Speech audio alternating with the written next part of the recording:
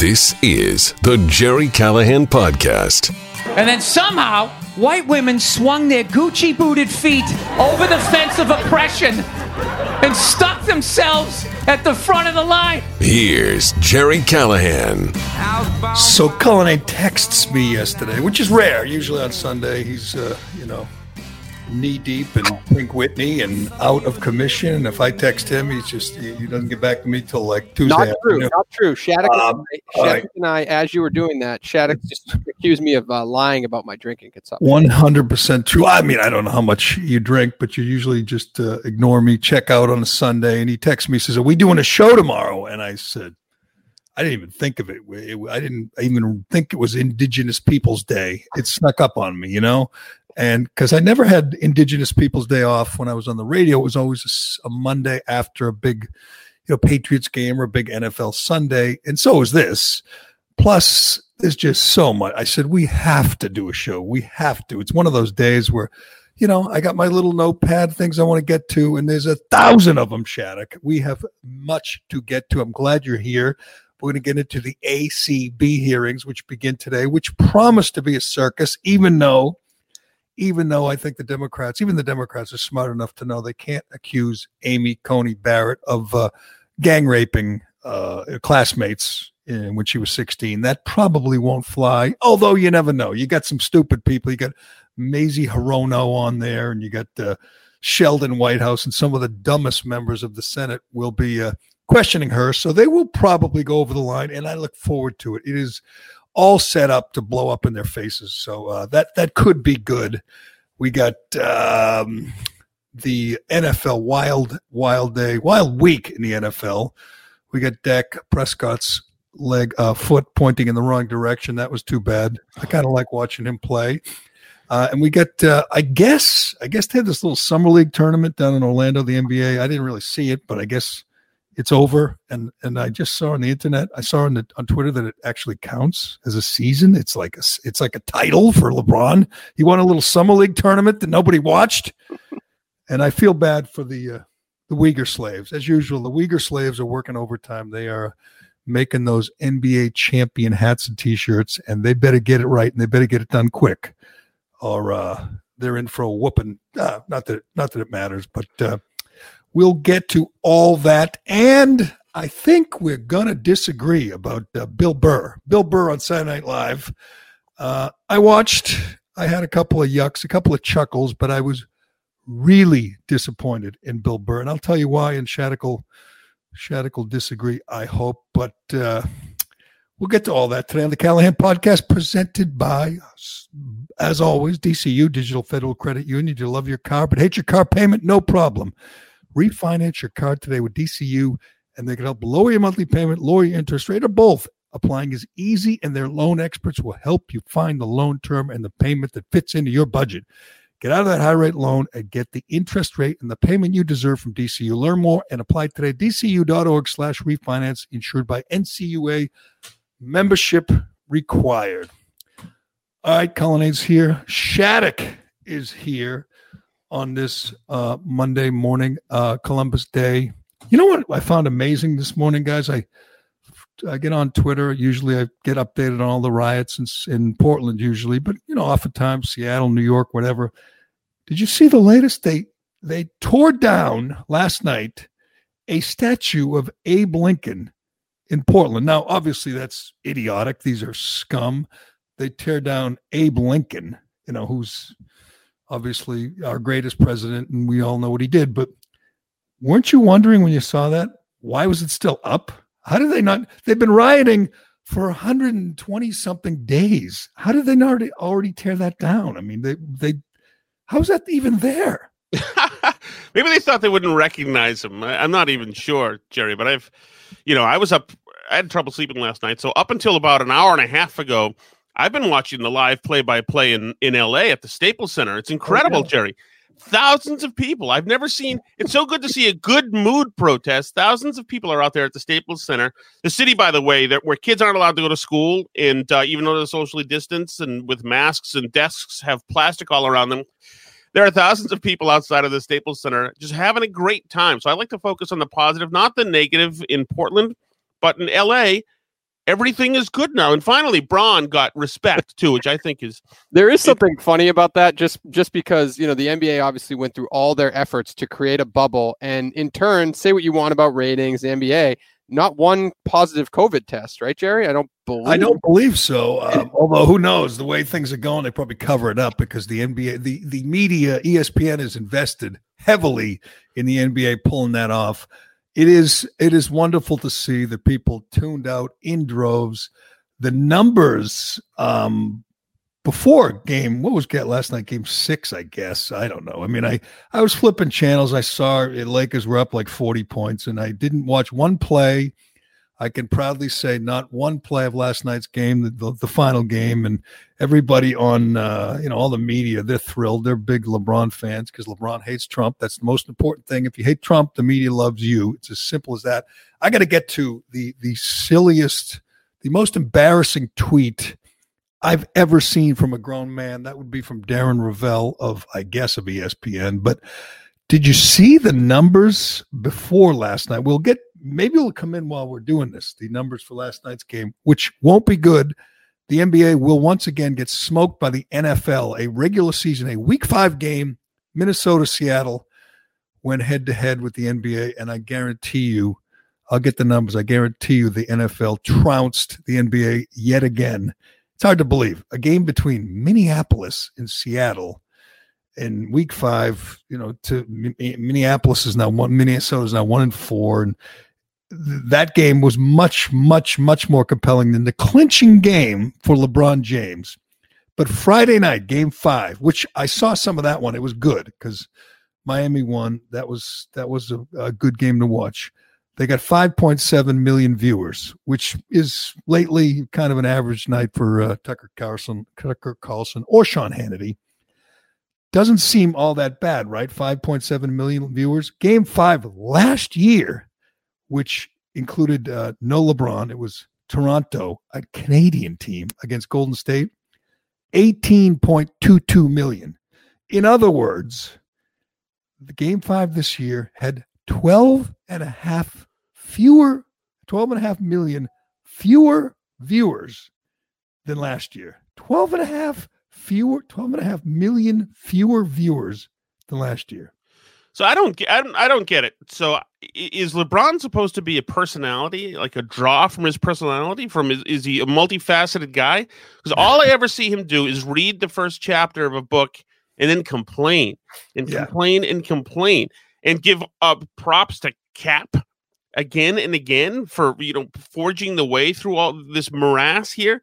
He just seems like a hugely ungrateful guy. I'm not a huge basketball fan, so it doesn't really matter. But it's a good word. He's a hugely ungrateful guy. He does nothing but complain about this country, which has been great for him, great to him. He loves Colin Kaepernick. Colin Kaepernick, as we know, hates the police, hates this country. He wears a Kaepernick jersey and said one day after they did whatever, some protest thing, he said, gee, I hope Cap is proud of us, proud of you. Grown man saying, I hope another guy, this asshole, Colin Kaepernick, is proud of him. I think much of the country is rooting against LeBron, which is why the ratings will be so bad. It was a disaster.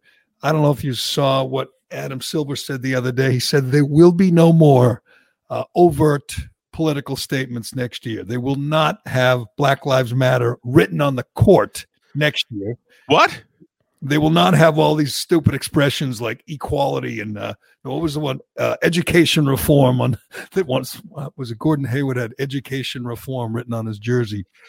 Nobody will like all the articles I read over the weekend. Nobody's blaming the wokeness on the ratings drops, though. Everybody's blaming the. Oh yes. Why do you think Adam Silver said that? Why do you think he said we're not going to do that next year? Well, everybody out there that I read is saying, one, there's too much sports going on. 2, you're not used to watching certain sports at certain times.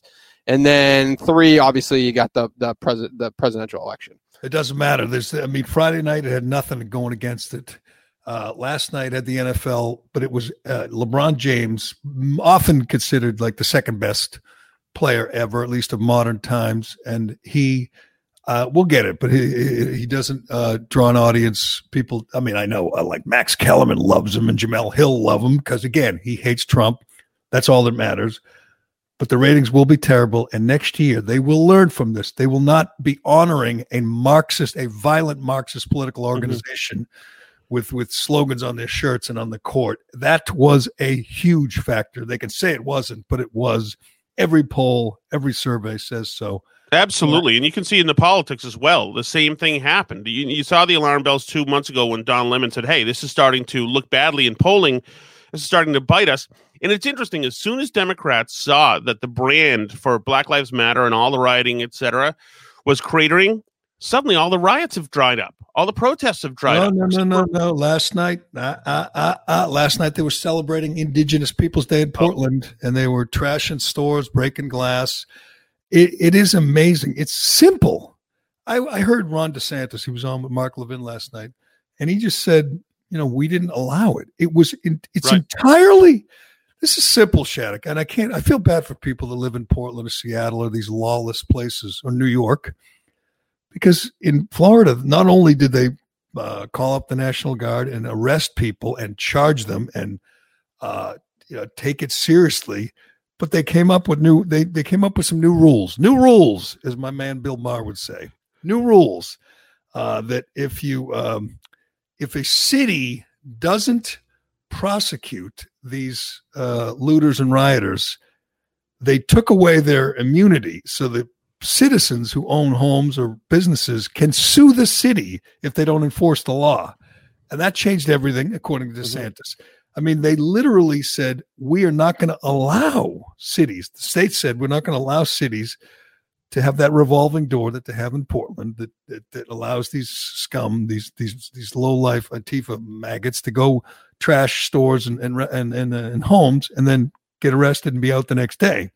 I mean, in Portland, the federal government deputized the local police just so they could charge the looters and rioters with a federal offense when they assaulted the police, because it was like nothing. It was like getting a parking ticket when you smashed a cop over the head with a brick, because Ted Wheeler is obviously on the side of the looters and the rioters.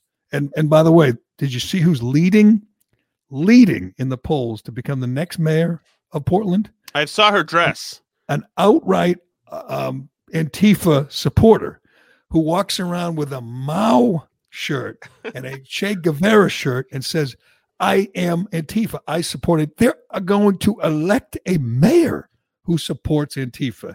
This city gets the whole place should burn down. It gets they get what they deserve. They're going to vote for an Antifa mayor after watching Antifa destroy their city for 4 straight months. Yeah, I saw her dress had Mao and Che Guevara on it, and a few other bloody terrorists. And a lot of these people are all in. But it's funny. I don't know if you heard Colin Quinn, the New York comic, over the weekend, talk about de Blasio in New York and what it's like in the streets. He's lived there his whole life, and he said it was worse in the 1970s, because at least in the 70s there was this energy.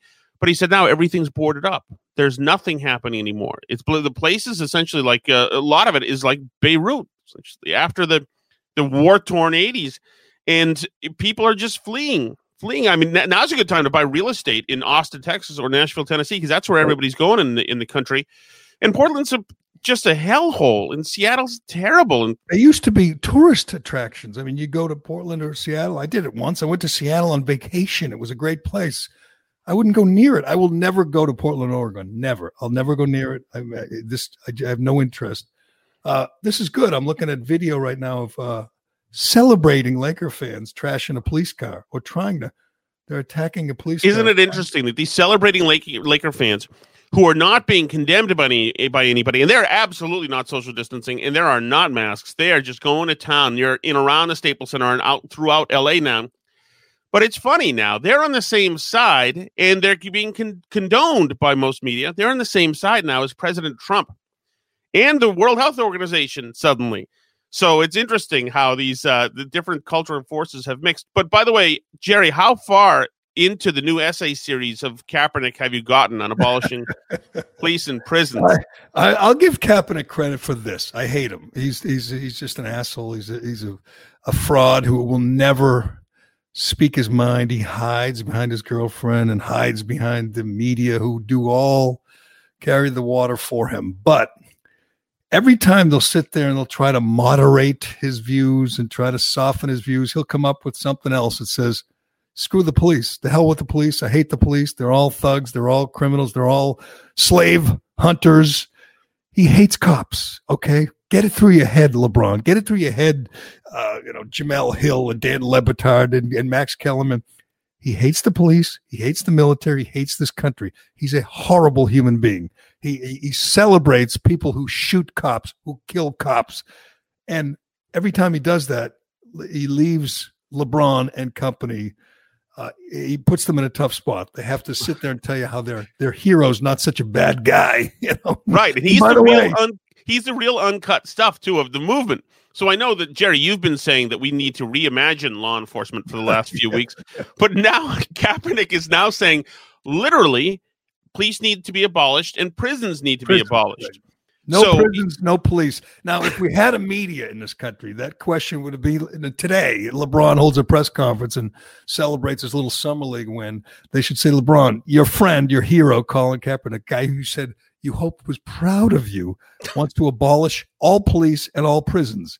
Do you agree with that? Does that make sense to you, Bron? All right, today's episode brought to you by Flagship Wealth. As always, Dave McDonough joins me. Dave, crazy week. Let's get an update. We got Trump with the virus. We got debates. We got all this stuff. What went on in the market? Dave, last Friday, market was going to implode. That's what the Dow futures were indicating because of the president and the virus. We told your listeners, don't believe the hype. Buy the dip. Dave, best week this week in over 6. Now, where did you tell the listeners? Because I bet you told them on the captain's blog, which you'd be a dummy if you don't go to flagshipwealth.com/retirement and sign up for it. Dave, we put the blog out each and every week. What happened last week, what's going to happen next week. It's worth the 3-minute watch. So we do 30 seconds here. If you go to flagshipwealth.com/retirement, you can get the captain's blog in video, audio, text form. Go sign up, flagshipwealth.com/retirement. What else is there left to do? That's all we have for this week, Dave. Bang. Securities and advisory services offered through LPL Financial, a registered investment advisor, member FINRA, SIPC. It's so bizarre. It's such a good issue. I wish Trump in the next debate, or the only debate left, would focus on the defund the police and the rioting. And I realize the moderator, this fraud, Steve Scully, or the other moderator, Caitlin, whatever her name is from NBC. I know they'll talk about white supremacists and Proud Boys in Charlottesville, but if they could just spend 5 minutes and force Biden to denounce Antifa, which really matters, by the way, this idea that that right-wing supremacists, white supremacists matter at all. I'm watching daily riots and looting and anarchy, and the right-wingers have nothing to do with it, except occasionally they get shot by left-wing agitators, like happened in Denver over the weekend. A right-wing patriot, a guy who supports Trump and loves this country and makes cowboy hats for a living.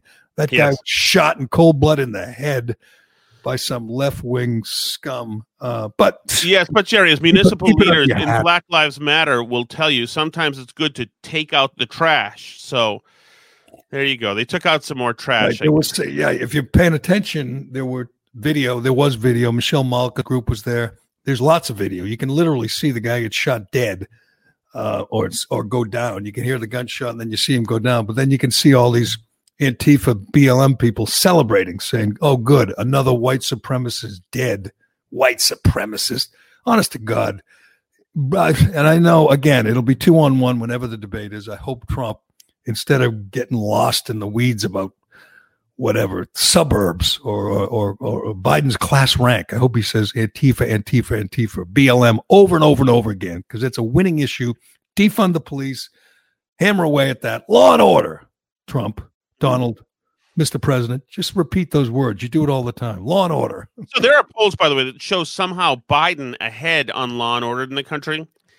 And that is remarkable. That is absolutely remarkable. So to me, that tells you that, can you trust much of the polling? I hope not, because the polling is very discouraging. But you're right. There's polls that have Biden up like 20 on handling the virus. We know everything. Biden proposed everything would have made it worse. I mean, Biden was doing big rallies in mid-March. Trump had the travel ban in January. And mid-March, Biden was telling, calling Trump a xenophobe and a racist for stopping travel. And even though there was like no deaths yet, none. And Biden was holding big rallies with no masks in mid-March. And we're supposed to think that guy was going to be better at handling the virus, please. I mean, but that is more politically a layup. I realize that it's not built on facts or anything like that. But with the law and order stuff, it's like there's been no Democratic example of law and order other than like the warlord at Chaz this summer. And other than that, I can't think of a keeping the peace and law and order at all exercised by Democrats, other than firing law enforcement and castigating law enforcement. Right. And they're going to make somehow a bunch of people in this country who have never bought a new series of essays are going to purchase series of essays. And these essays are going to be taught in school now. His series of essays. You're right. You're right. They will be. They'll be like assigned. Certainly in college at Wesleyan and Middlebury and UMass, they'll be teaching. Colin Kaepernick's teaching writing. He doesn't write though. He compiles. He doesn't do anything. You know how he makes his money? He makes his money from the Uyghur slaves in China. They make Nike stuff and he promotes it, and Nike pays him millions. He sits there and tells you how awful it is, how systemic racism in America is so awful, and yet he makes his money from Muslim slaves half a world away in China. Doesn't say a word. He and LeBron, two biggest hypocrites in the world, don't say a word about the treatment of Muslims in China because they're making money, they're making millions, and they don't really give a damn. It's good. Rafe's grievance is good for LeBron. I mean, and Kaepernick. They are making millions. To hell with the Uyghur slaves. Get back in front of that sewing machine and make me NBA champion T-shirts now. God damn it, we need it. That's all LeBron and Kaepernick care about. The two biggest frauds in America. And I do want to get to Bill Burr because I think we're going to disagree. But have you ever seen anything like it? Shattuck, you're a political analyst, a political junkie. And I was trying to think of something comparable to Biden and Kamala Harris lying about court packing. It's amazing. And I wonder why they don't just lie. I mean, Biden lies about everything. He lies about what college he went to. Mm-hmm. He literally lies about his class rank, which is why Trump brings it up. He lies about everything. Why won't he just lie about court packing? This evasive thing, this dodge, even, liberals, if you saw Jake Tapper yesterday, even hardcore liberals, Biden supporters like Jake Tapper are like, why can't he just answer the question?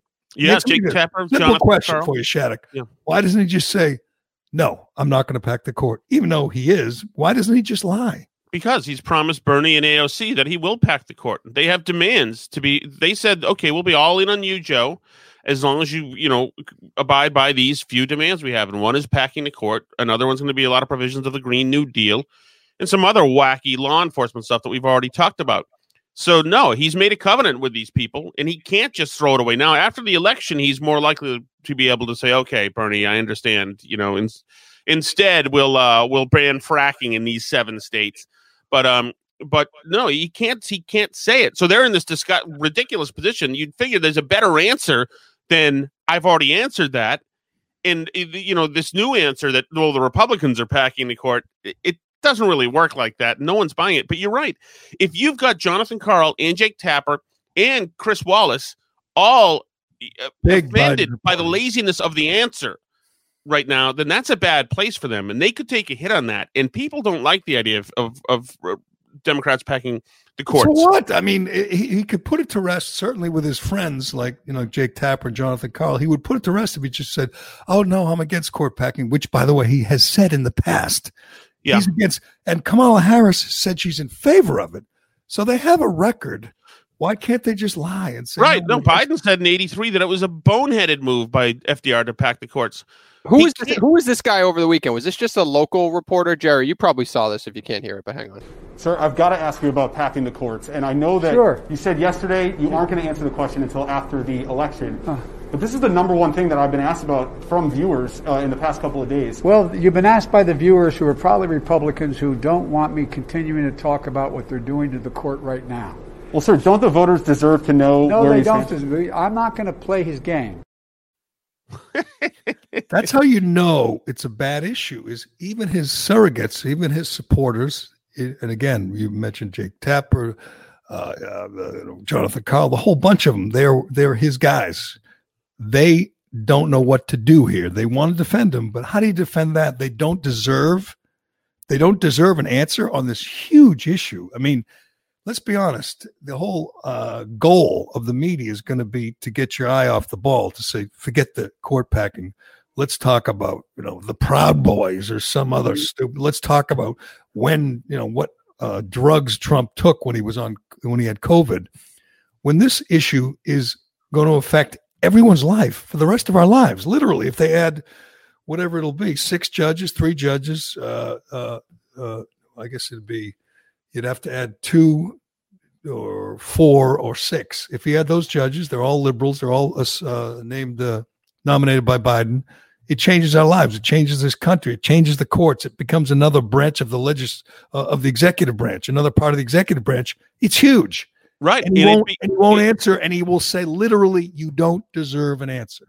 Right. And not only is it's huge, and also codifies this cycle of political civil war. Because, much like with the filibuster, if Democrats want to do something completely extraordinary away from the orthodoxy that's been happening in Congress, like with the filibuster, okay, well, then now the Republicans got the Congress, and they've been, McConnell has been packing the courts, with nominees in judiciary nominees now for a couple of years. So it's ridiculous. Everybody knows it's irresponsible. Biden knows it's irresponsible. But like I said, he's doing his trading out in public. He has to signal to the left because there's no enthusiasm for Joe Biden. There's only enthusiasm for Bernie Sanders in AOC and the wacko left. So he needs to make sure he keeps that coalition together. So he's now, because he's leading in the polls, he can now out in the open say, I'm not going to tell you what I'm going to do yet because you're going to make an issue of it. But meanwhile, Republicans are packing the courts by, doing their responsibility, which is nominating judges for empty positions. So it is funny watching the media lie. And again, they will lie about anything to help Biden, but lie about the definition of court packing. I was mocking Jamel Hill, and Dan Rather took a beating on Twitter because they came out and they said the Republicans are packing the courts. Trump named 300 lower court judges. I'm going, that's not what court packing means, you idiot. I mean, they know what it means, but their job is to get you to the focus off of Biden's obvious dodge and his obvious lie and get it on. It's a bad look for Biden. You're right about that. And his side knows. So what they're going to do now for the next 2 weeks with Amy Coney Barrett is Kamala's going to go after her, accuse, of course, her. She's going to make her defend Trump's supposed packing of the courts. In other words, McConnell, putting the brakes on Obama's court nominees and then rushing through Trump's nominees, which is what we call politics. And you use that and some other, I assume, dirty tricks against Barrett to burn time, for the next 2 weeks so that there's only a week and a half till the election. They hope that they can burn enough time so that there's the pendulum hasn't had time to swing. And they're Did you ever know, and there's only one debate left, Biden succeeded, his friends on the debate commission succeeded in getting rid of one debate, even though Trump is fine, could have been there in person. It's obviously a underhanded attempt to protect their guy, Joe Biden. But I couldn't believe how stacked that debate commission was. It's just rhinos who hate Trump and liberals who give money to Democrats. I often blamed Trump or blamed the Republican for agreeing to have these left-wing moderators like Chris Wallace and Susan Page, and this clown, Steve Scully. And then you look and you say, it's all Democrats, it's all liberals, it's all Trump haters. And they came out with the announcement, as we mentioned last week, about the second debate being virtual. They came out with the announcement at 7:30 a.m. after Pence's incredible debate performance. It was an effort on the part of the debate commission to help Biden and hurt Trump, and it worked. I mean, Trump said, I'm not doing it virtually, as he should have. And Biden said, okay, good, we're out, we're done. So he only has to survive 90 more minutes. Keep the poll, if the polls stay where they are, he will be our next president, and he will be able to thank, obviously, the media and the debate commission for helping him cross the finish line. It was complete BS. There's no doubt about that. I mean, that said, I could use Trump to take a step back before he says "bleep you people" immediately. You only get so many shots at Biden here, and why? If you're the Biden people, in you're up 12 points in the national polling, why not just cancel the next debate? Why not say this? Question. I mean, well, he doesn't want to look bad, look cowardly, although he is. I mean, he is a coward. He won't answer the damn simple question. But they know what can happen now to derail the campaign. It would be a disastrous debate performance, right? It would be like Pence against Kamala. If Trump beats Biden like Pence beat Kamala, like just total blowout, that would be huge for Trump. Not that it's possible, because Trump's not a good debater. Pence is. But that's what they're afraid of. If Biden, loses his way, or, again, wanders off stage, or, literally urinates his pants on stage, that hurts badly. That could have an effect. So their goal is to protect him. Their goal is not to fight and win this campaign. Their goal is to hide and go into stay in the basement as much as possible, avoid stumbling and bumbling, and just get to November 3rd. That's it. 3 more weeks and they're in. They're good. And then Biden is, just a figurehead. We know that. He's not really the president. Kamala is. And the first day in the Oval Office, they'll have a picture first day. Biden will be sitting there, just looking out the window. And there'll be Bernie and AOC and Ilhan Omar and Kamala Harris, and all the radicals will move on in and take over. As we know, Biden is just the Trojan horse. He's just the front man. All the nuts are just licking their chops, waiting to get in there and do as much damage to this great country as they can do. I can't believe that, Jerry, there is 65 million people are going to vote for that. It's very discouraging. There is a silver lining, Jerry. You're about to get an exciting new attorney general if Biden wins. No, again, I got a question. I follow this stuff pretty closely too, Shattuck, like you do. What is the political advantage? If you missed it over the weekend, Biden's camp floated that Andrew Cuomo is on the short list for attorney general. Andrew Cuomo, who is responsible for the deaths of over 11,000 senior citizens, who did much more damage to this country than Donald Trump has ever done, who is the face of the failed efforts of the Democrats. Not failed efforts. He literally signed an order to put coronavirus positive patients in nursing homes, killing thousands and thousands. And if you haven't paid attention, it's the most sickening example of media bias you'll ever see. CBS did a sit down over the weekend with Cuomo and his 3 daughters, and how the pandemic, the lockdowns have brought them closer together. Isn't that sweet? And literally tens of thousands of families had to watch that, saying, my mother, my grandmother, my grandfather was killed by this maggot. And I have to watch him talk about his family. And then I have to listen to Biden say maybe he'll be attorney general. He should be. I'm not kidding. This is not hyperbole. He should have been taken away in handcuffs. He signed the order to put these people in nursing homes, killing thousands, when he had the Javits Center and he had the Navy hospital ship waiting there empty. He's a criminal. He's a killer. And Biden might have him as an attorney general, the head law enforcement person in the whole country. Jerry, can't make it up. Well, none of that can be true, what you were saying about him, or else how could he have written a book called American Crisis, Leadership Lessons from the COVID-19 Pandemic, and be selling posters currently as we speak? Even though he keeps shutting New York down, you'd figure that maybe the American crisis isn't over yet. But I think that he probably had a relationship with Bo, maybe, and he's probably a good fundraiser. And also, if you're Cuomo, you want to get the hell out of New York before the post-mortem numbers are run, so you can see. It doesn't matter. It's the corrupt system's so corrupt. The media is so friggin' corrupt. The media is so immoral, unethical. This cover up for this guy who has blood on his hands, who's got the lives of thousands of senior citizens on his hands, and they sit there and say, "Gee, has it been tough on your family during the pandemic? How have you guys managed?" and there's people sitting there in New York going, My mother's dead because of this monster. What the frig are you guys talking about? And for older demographics, that means something, Jerry. But if you look at who's watching, where are people getting the news more and more? They're getting the news from podcasts. And there are millions more people who listen to Joe Rogan, who's an everyman. He's not a Republican and probably more liberal, at least socially, than anything.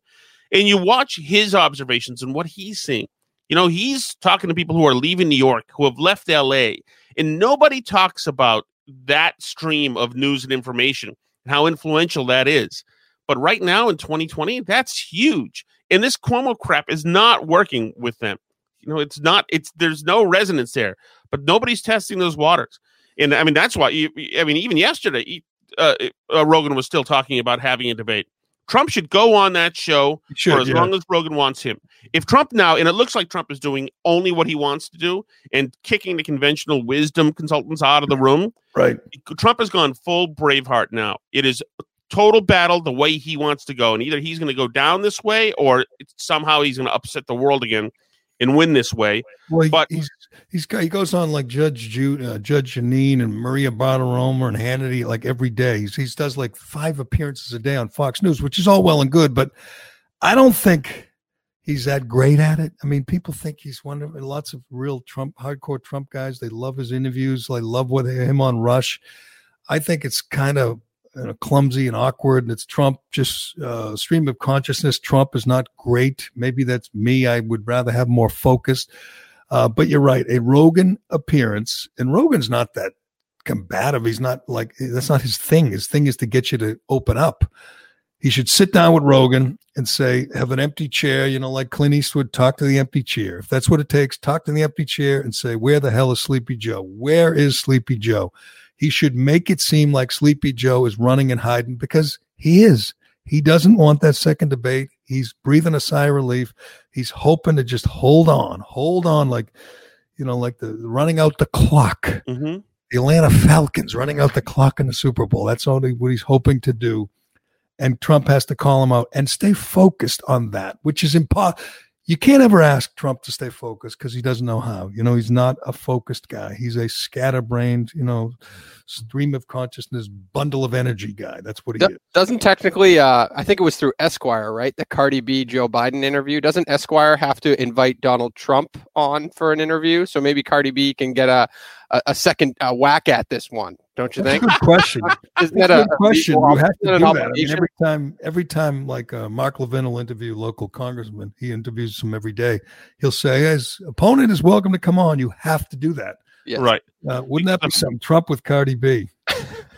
Well, yeah, they would technically. Esquire would be satisfying their obligations by just offering time in any form. I would prefer Cardi B, but I think anybody satisfies the obligation, I believe. Yeah, it might be 100 days out or 60 days out. I'm not sure how that equal time stuff works anymore. Yeah. It happened a few times on the radio. We talked to some guy that I liked. We talked to Ted Sarandis one day. He's running for some local office. Yeah. Immediately, his opponent called up and said, I have to get equal time. We're like, okay. And it didn't really do her much good, but I don't even remember what happened. It was like running for, I don't know what it was. Governor's Council, I think. Yeah. But all right, I want to get to the NFL because I get some questions about what is going on with their coronavirus plan, their protocols. It's got the media all upset, which means they must be doing something right. Because when you upset the media, the COVID, the Corona bros get upset. You must be doing something right. But let's get to Bill Burr.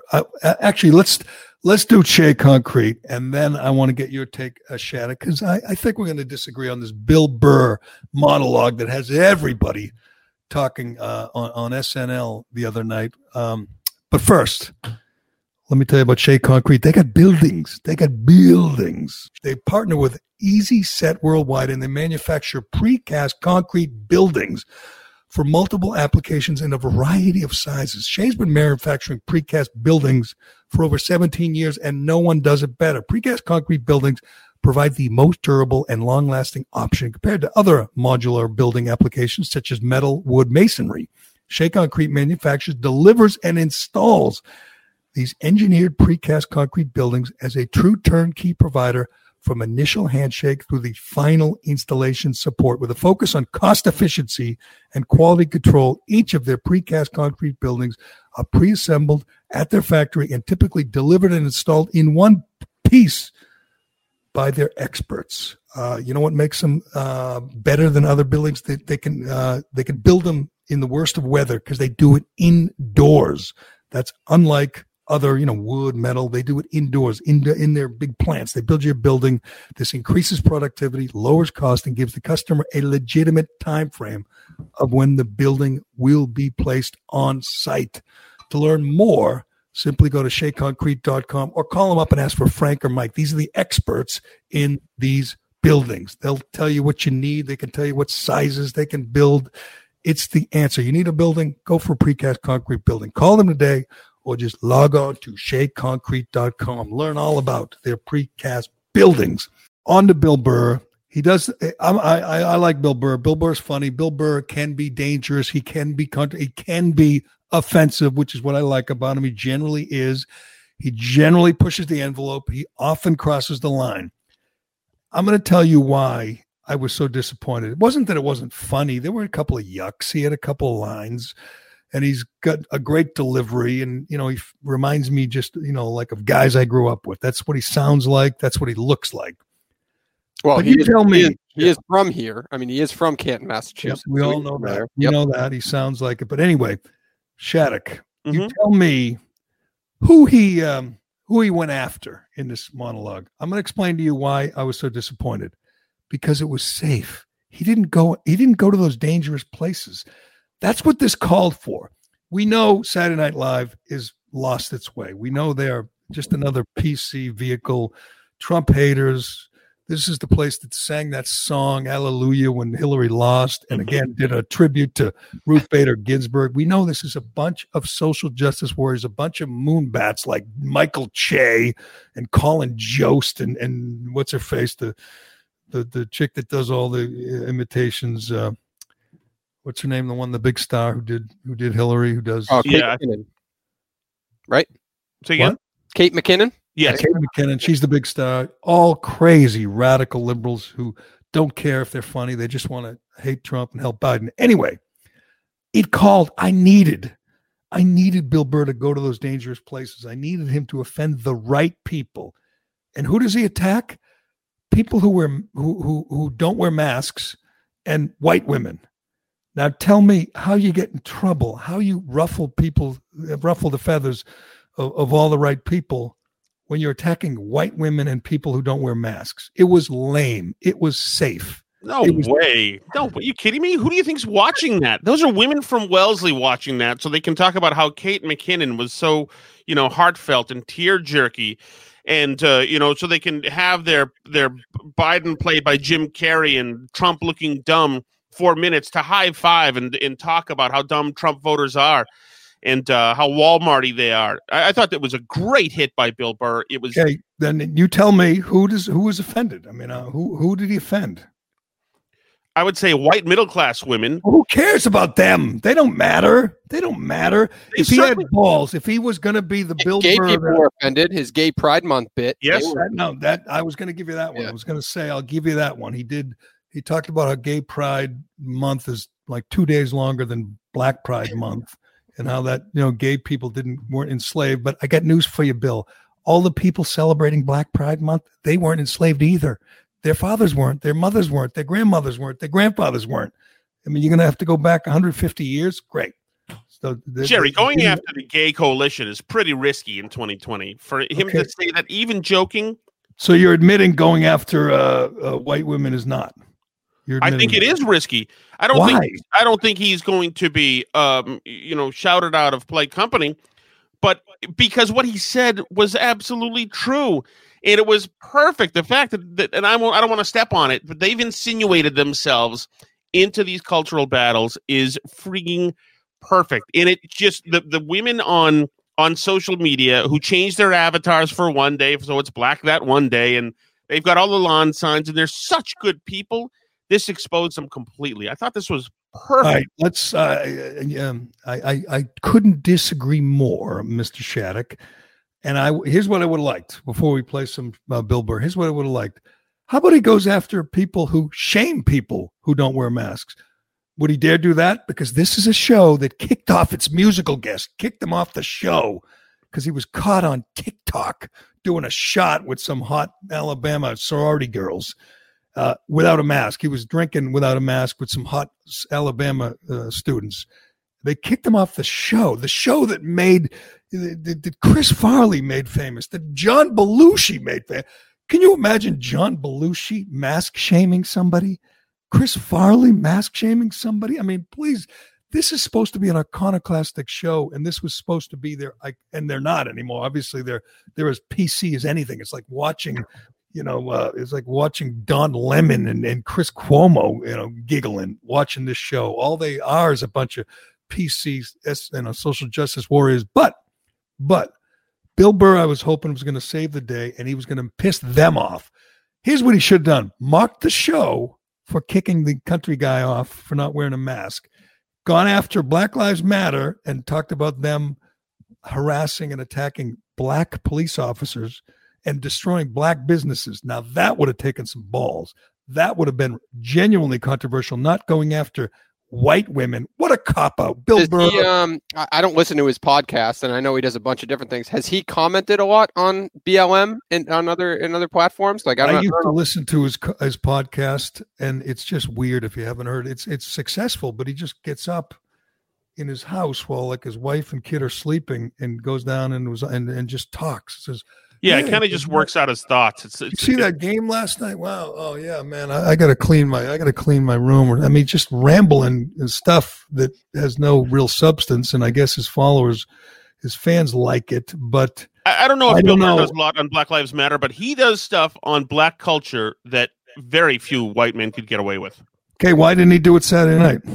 I don't know what he had ready. I think he wanted to hit the Saturday Night Live audience where he thought it would be effective. I mean, he did make fun of mask wearers for a moment.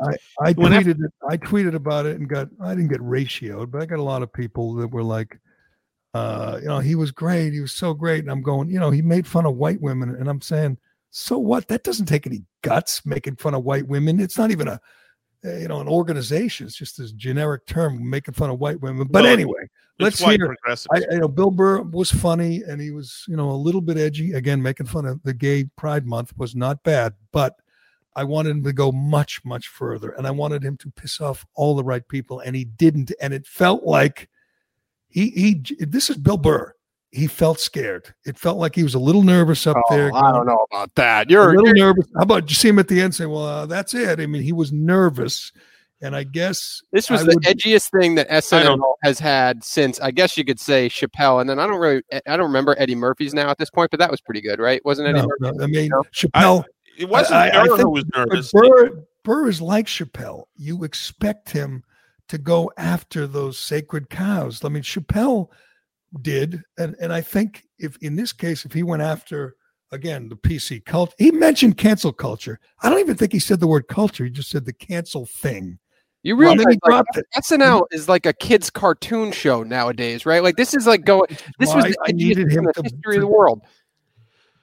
This is why I needed him to go after these people. And by Jerry, the way, he brought that audience on a ride they were not expecting to go on, and they were very uncomfortable. And half the reason he sounded uncomfortable was because they didn't know how to react. They didn't know. Here, I'll play the white women one. What about the white women line sleeping with black guys? That was a good line. That was at the end of the day too. It was just funny. At least it was funny. I haven't laughed at SNL in a long time. Let's talk white women here, shall we? Let's talk white women. White women, you're amazing your accomplishments over the last few years. I got to tell you, the way white women somehow hijacked the woke movement, generals around the world should be analyzing this. Just to refresh your memory, the woke movement was supposed to be about people of color not getting opportunities, the at-bats that they deserved, finally making that happen. And it was about that for about 8 seconds. And then somehow, white women swung their Gucci-booted feet over the fence of oppression and stuck themselves at the front of the line. I don't know how they did it. I've never heard so much complaining in my life from white women. My leg is so hard with my SUV and my heated seats. You have no idea what it's like to be me. Trashing white guys The nerve. Where's the camera? The nerve of you white women. Listen, I don't want to speak ill of my bitches here, okay? I don't. But let's go back in history here, okay? You guys stood by us toxic white males through centuries of our crimes against humanity. You rolled around in the blood money. And occasionally, when you wanted to sneak off and hook up with a black dude, if you got caught, you said it wasn't consensual. Yeah, that's what you did.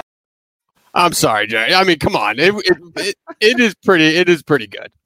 Can you imagine? Tell me who we offended. Just tell me who we offended, who we upset, who we made uncomfortable. Good white progressive women who think they're the most. That is not. You got to be kidding me, Shattuck. You're smarter than that.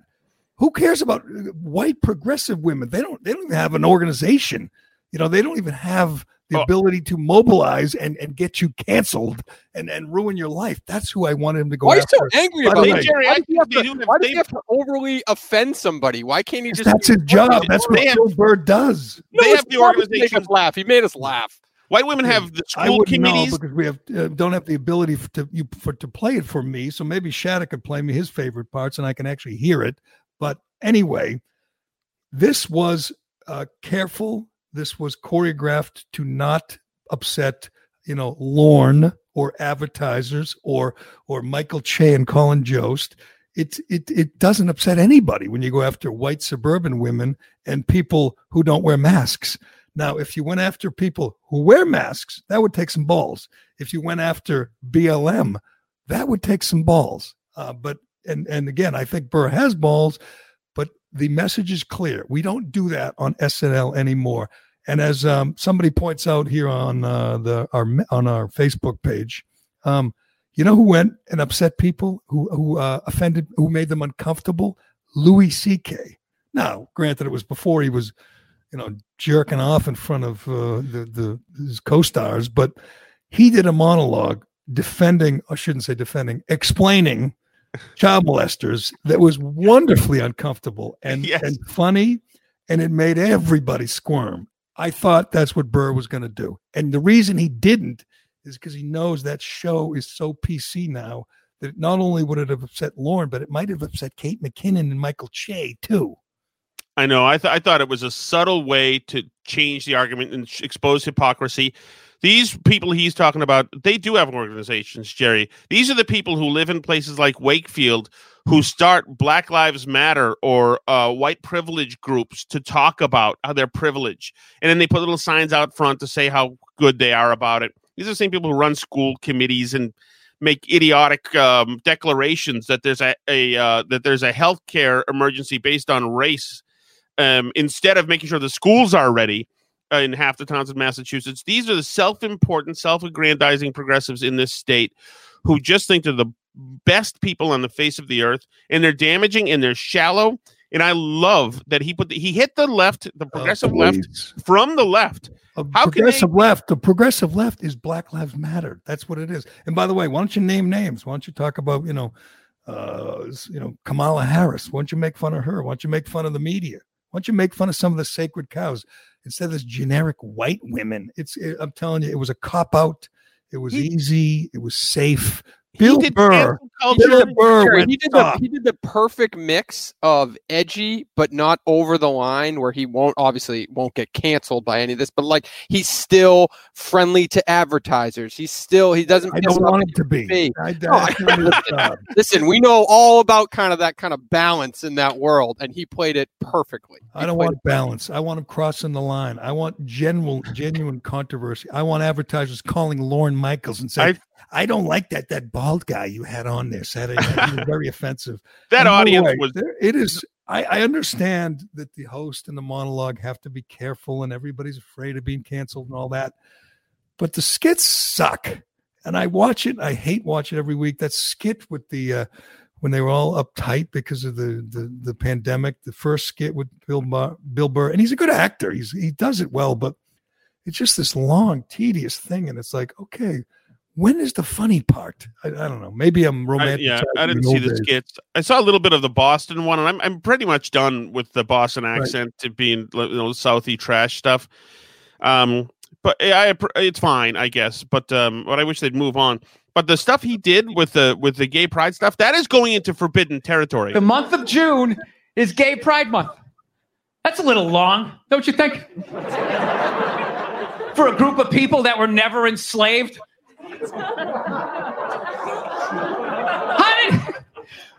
did they get all of June? Dude, black people were actually enslaved. They get February. They get 28 days of overcast weather. Sun goes down at 4 in the afternoon. Everybody's shivering. Nobody wants to go on the parade. Look, yeah. How about you hook them up with July? These are equator people. Give them the sun for 31 days. There's black people, they could celebrate from June 1st, June 31st, 61 days of celebrating. All right, that's all my time. We got a great show for you guys. That was good. That was a good finish. And when he said equator people, I said that might upset some people. I never even heard the term. These are equator people. I don't know if he thought that was going to, get him and, get them squirming, because he finished right there. Said, okay, we got a great show coming. That was a good finish. I'll give him that. Going after the gays, for having a longer month than the blacks and he's probably done that before. That's not, topical. Well, it's an intelligent joke, actually. It's kind of a conversation starter, but it was good in that. But the best thing was that the audience was not comfortable. I know you wanted him to bring his A game, destroy Kamala and Biden stuff, Jerry. But, I mean, the guy went into some forbidden territory there. I think it's great to hear them go after themselves. Like, if he mocked the show for kicking the country guy off, would have been good. It's like Fox News. I was so disappointed in Fox News. I have been the last couple of weeks, because it is clear there is a company-wide edict. You are not to mention Chris Wallace doing Biden's bidding. And they even, guys like Greg Gutfeld and Tucker refused to even mildly criticize Chris Wallace. And I understand, the corporations looking out for their own, but these guys have a reputation. They're supposed to be independent thinkers. And Brian Kilmeade tweeted 2-on-1, and they forced him to delete that tweet. I mean, you can't take a little criticism from someone in your own organization. It's just very disappointing. It is disappointing, and that is tough. But I think that Fox News and the management saw how devastating that was for Wallace, and I think he's probably not all right. If you've noticed the last couple of weeks, he's the worst. I'm telling you, I'm affected forever by this. He was I used to like him. He was exposed as a Biden stooge who did everything in his power to hurt Trump, and I see that now. I watched some of his show yesterday, and he almost doesn't care. He's all in for Biden, and it's disgusting, and I hate him, and I'm never going to, come around on him again. He sucks. Yeah, I was his defender, Jerry, and I think they have to put him on ice at least for some months now. The way he was browbeating Trump during the debate, saying, criticize white supremacists, sir, do it, sir, do it, sir. And so he and Biden are in the same time. Just a question, Tom, right? Giveaway. The question: if you bring up Charlottesville, you expose yourself. You clearly are a partisan. You are against Trump. You're for the other guy, because we all know Charlottesville is a big lie that the Democrats have been repeating for 3 years. You bring that up. By the way, Susan Page did the same thing, climate change, and the same damn crap. Nothing original. It's all designed to help Biden and hurt Trump, and it works. And the next guy will be the same. If this Steve Scully guy, and by the way, I don't even have that on my list of things to get to, but was that not the most insulting thing you've ever heard, that I was hacked? I mean, Steve Scully is the C-SPAN guy who was caught tweeting at Scaramucci, asking Scaramucci for advice on how to handle Trump. He was meant as a DM. He sent it as a tweet. He got caught. Then he lied, and apparently he's lied a number of times about being hacked. It was an obvious lie. No one believes it. And the company, C-SPAN, says, yeah, we're investigating. We're calling the FBI. I mean, everyone knows it's a lie. And because they like the guy, because he's a Trump hater, they support him. And they pretend that he might have actually been hacked. We know he wasn't hacked. Of course he wasn't hacked. If you're a hacker, why would you hack and write? You'd hack and write, I want to bang your mother or something. You'd write something totally profane or something about Trump. Instead, he tweets at Scaramucci and asks for advice. Why would a hacker do that? It's just Right. it's just nonsense. And yet this guy's one of the good, he's one of the beautiful people in with the in crowd, DC. So they defend him, even though they know he's a liar. Right. And Scaramucci, of course, replied to him and gave him advice as if they had a rapport right away. Yeah, he's been hacked 2 other times. Both times, I believe, have to do with when he was criticizing Republicans. But and that's why Pence was so fantastic. To go in, Pence went in there and just essentially knocked out the moderator and held his own debate. He sure did. And he knew these were leading questions designed to help Kamala, and he ignored them. He said, Yeah. I want to go back to this. I want to do what I want to do. And he did a great job, because that upset the liberal. I mean, there's a whole montage of him calling him a sexist and a misogynist and a racist and everything else. That's how he wiped the floor with her. But right. And actually, Jerry, before and of course there's no defense for, she was obliterated in that debate. It was a horrific look. I don't know if I've seen somebody so badly beaten. And the left, of course, the immediately break glass in case of emergency was Stephanopoulos and his crew saying it was mansplaining. But also, if you saw the next day, a bunch of blue check reporters said, I went downstairs this morning for breakfast and my daughter was sitting there, my 4-year-old, and I said, honey, would you like? And she put her hand up to me and said, Dad, I'm talking. Yeah, I'm speaking. Yes. I'm speaking. By the way, I'm going to call you Steve Scully here. You just texted me something that was intended for someone else. You said you're on with Jerry. Oh, that was for Michael Graham called me. Oh, so Graham. It'd be so much better if it was like, screw Jerry, that asshole. By the way, Cuomo is on the Today Show right now promoting his book. That is sickening. It is sickening that the scumbag is promoting a book which no one will buy. That'll be more of the big lie. They'll say he's #1 bestseller. No one will buy. No one will read. Why is it so hard for people to just say, I know he's on my side politically, but, he killed 11,000 senior citizens. That's a deal breaker. I'm not with you anymore, Andrew. Sorry. Why is that so hard? Anyway. It's incredible. And the gonads this guy has to say, this is on the federal government. This isn't on New Yorkers to pay. This isn't on New Yorkers to pay. But he doesn't want the Fed to just bail out the COVID costs. He wants the Fed to bail out all of the overruns in spending that Cuomo has been responsible for the last 4 years. He's a dirtbag. There's no doubt about that. He is the worst. And think of that. He blames Trump. Trump set the Navy ship, and it never got used. The Javits Center got converted, never got used. It should have been, obviously. Instead, he sent coronavirus patients into nursing homes, wiping out entire nursing homes. And he blames Trump, the guy who sent the ship, which this scumbag never used. Don't get me going on this again. In March, he said, why doesn't FEMA tell me which 25,000 people I should let die because we don't have ventilators? But he got his ventilators. They got excess ventilators. They got everything they asked for. Right. He was praising Trump in March and April. And now, to fend off the wolves, he's lying. He should not be voted out. He belongs in jail. He is a criminal. Anyway, don't get me going on this. I'm getting all riled up for the ACB hearings. I'll probably be disappointed. But before we go, someone has to explain this to me. I know you're not a sports guy, Shattuck. I know Colin is. Everybody was upset with the way the NFL handled the Patriots and the Titans, but we'll focus on the Patriots here, the way they handled things. They have 3 players, I believe, who've tested positive, including their best defensive player and their best offensive player. Here was Ben Volen today in the Boston Globe. I'm not sure how I got to read this. I clicked on it. I must have not clicked on any stories lately. But anyway, he says, he's talking about the Monday night game at Kansas City. He says, playing the game 2 days after 20 people were exposed to Cam Newton was madness, especially considering that the Titans outbreak was possibly aided by a plane trip. Now, tell me this. They have one guy test positive, Cam Newton. Now, granted, he's an important guy, but one guy. He stays home. He quarantines. Everyone else is tested, everyone, and they test negative. The people exposed to Cam Newton were on one plane. There was 20 of them, and everyone else was on another plane. They played the game. It was a decent game. Patriots were in it for a while. They, obviously the audience, I'm sure the TV audience was huge. They sold a lot of ads. They did their job. They played a game. Why is that madness?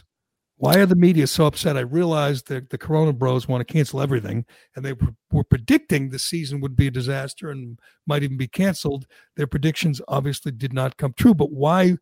What were the Patriots supposed to do? What was the league supposed to do? Cancel the game because one guy had the coronavirus? Well, because and then others were around that person. So when did Cam test positive? Was that look at Gilmore, right?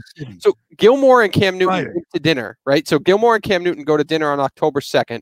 Gilmore plays on October 5th. Cam does not, and it's discovered that Gilmore has coronavirus on October 7th. Yeah, so just think about it like after the fact. They all tested negative before they went to Kansas City. Yep. So were you supposed to tell guys who tested negative to stay home? I don't understand. That's what the Ben Volans of the world want to have happen. That's insane. Yeah. Well, first of all, he tested positive. Now Gilmore's quarantining. And by the way, this cancellation is going to help them because Cam Newton's going to end up missing one game, and be back and be immune. And so will Gilmore. I assume they miss one game. They'll be back. But everyone's saying, cancel the season because one guy tested positive for coronavirus. And by the way, doesn't even know he has it. He's asymptomatic for all we believe. So you cancel. You have 50-something healthy guys ready to play. And you say, no, we have to cancel. Why? Because that one guy tested positive. Now, you wouldn't do that for the flu. Why would you do that for coronavirus? Yeah, and with the Patriots situation, especially this past week, Belichick could have opened the facility per NFL rules, and he closed it. He didn't open it until Friday, right? So they were closed the entire week. So the Patriots have done everything as an organization that they could do.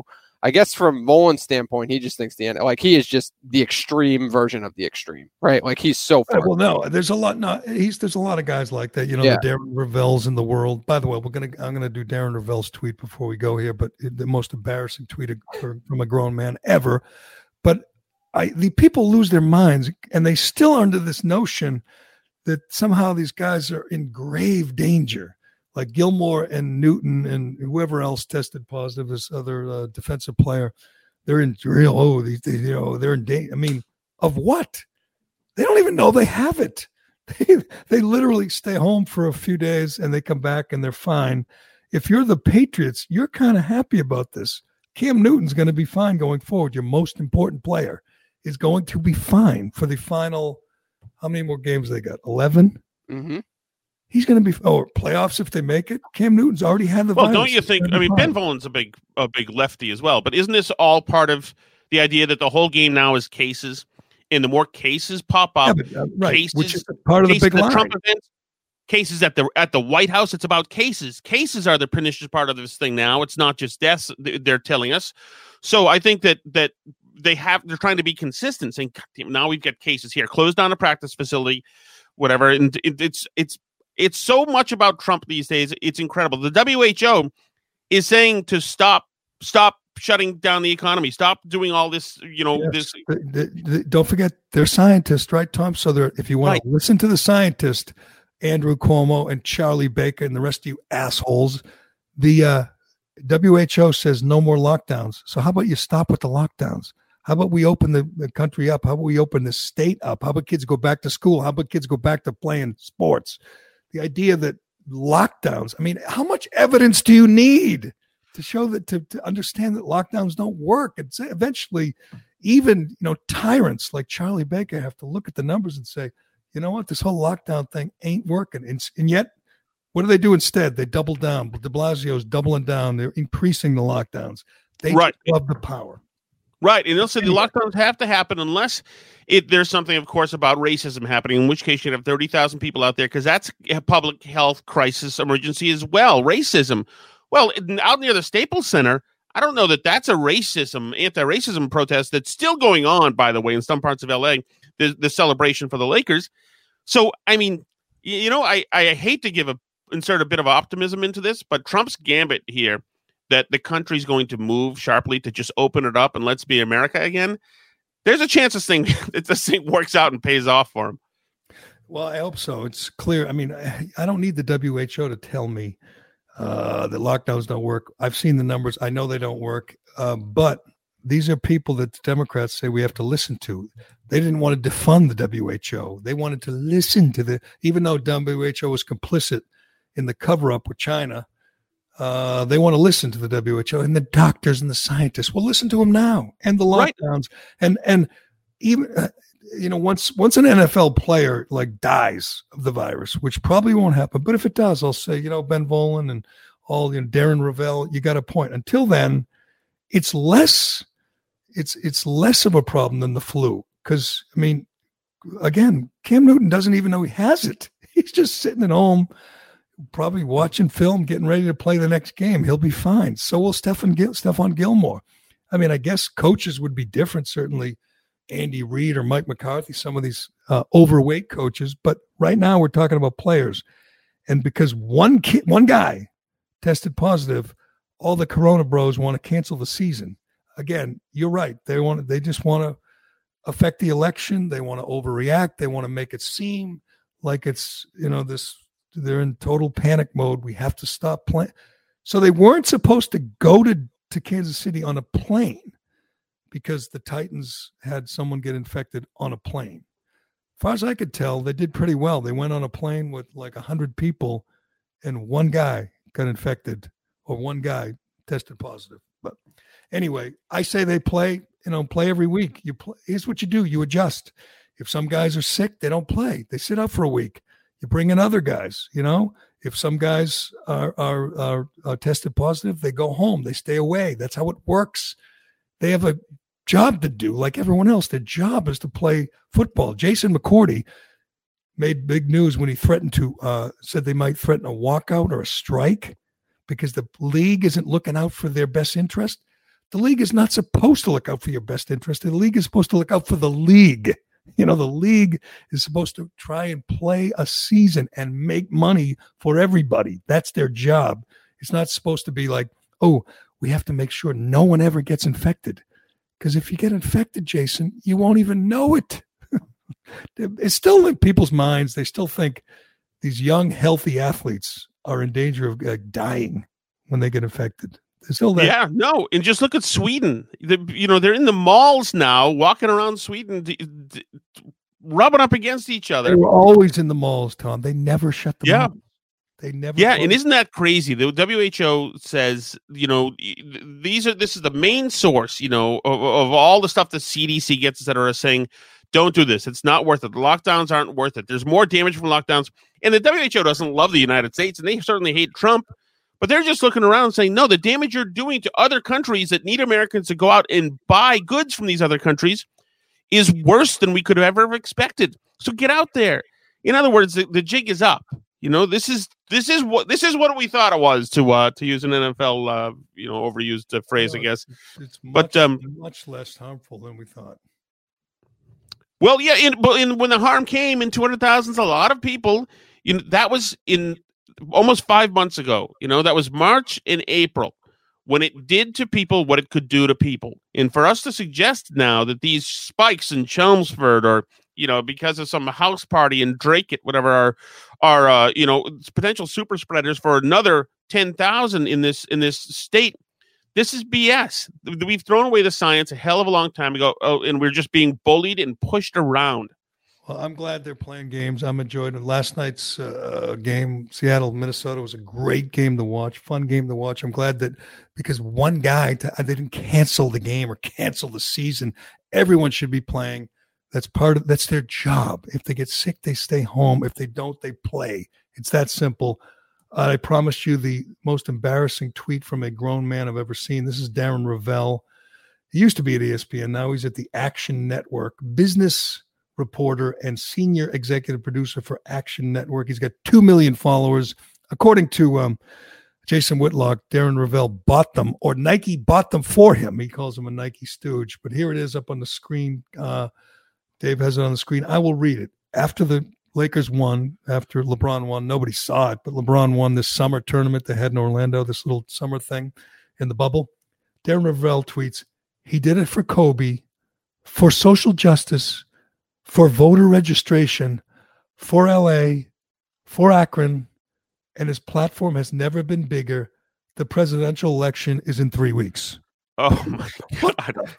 He did it for voter registration. He did it for social justice. He left a couple things off that list.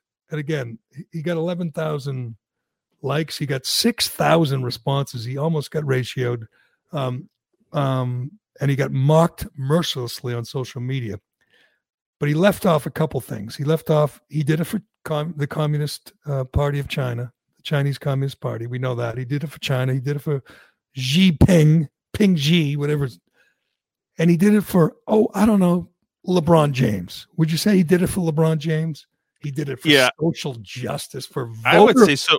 For voter registration. Are you kidding me? This is Jerry, you've worked with sports writers for a long time.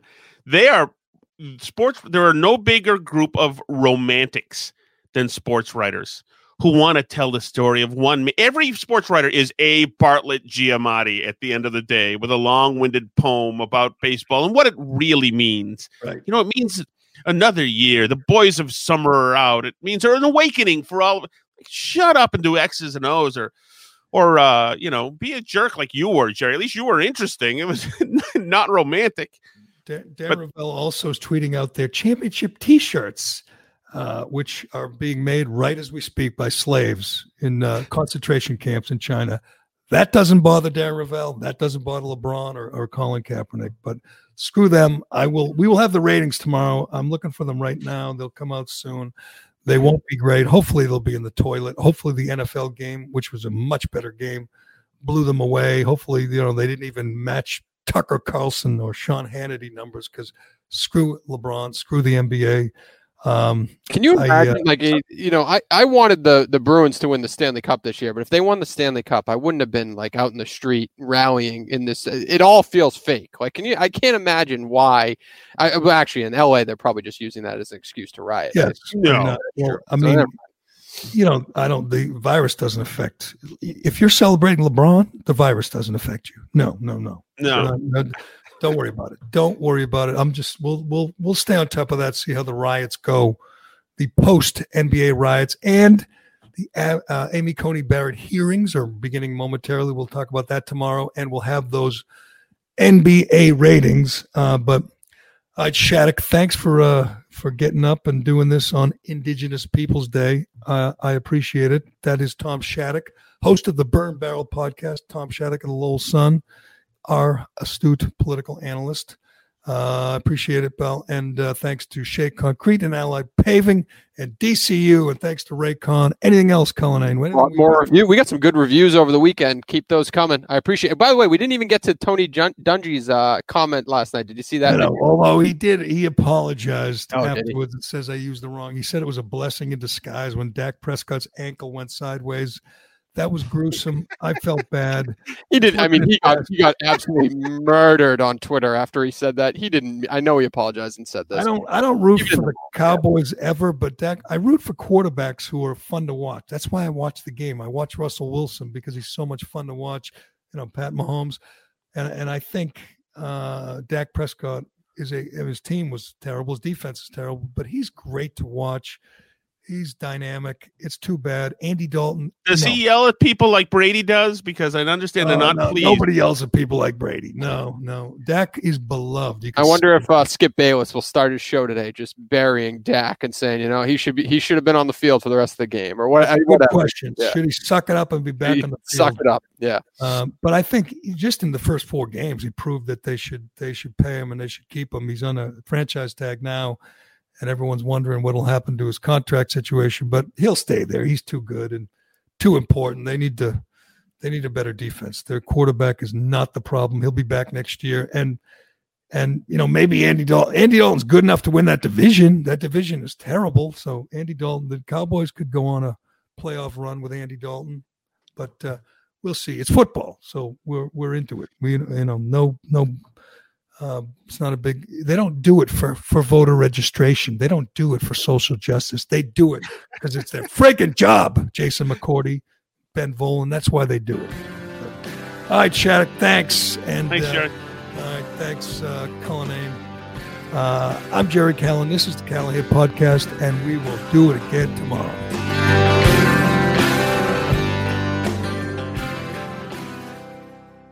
Why am I stopping? No one else stops. Can I go home? The Jerry Callahan Podcast.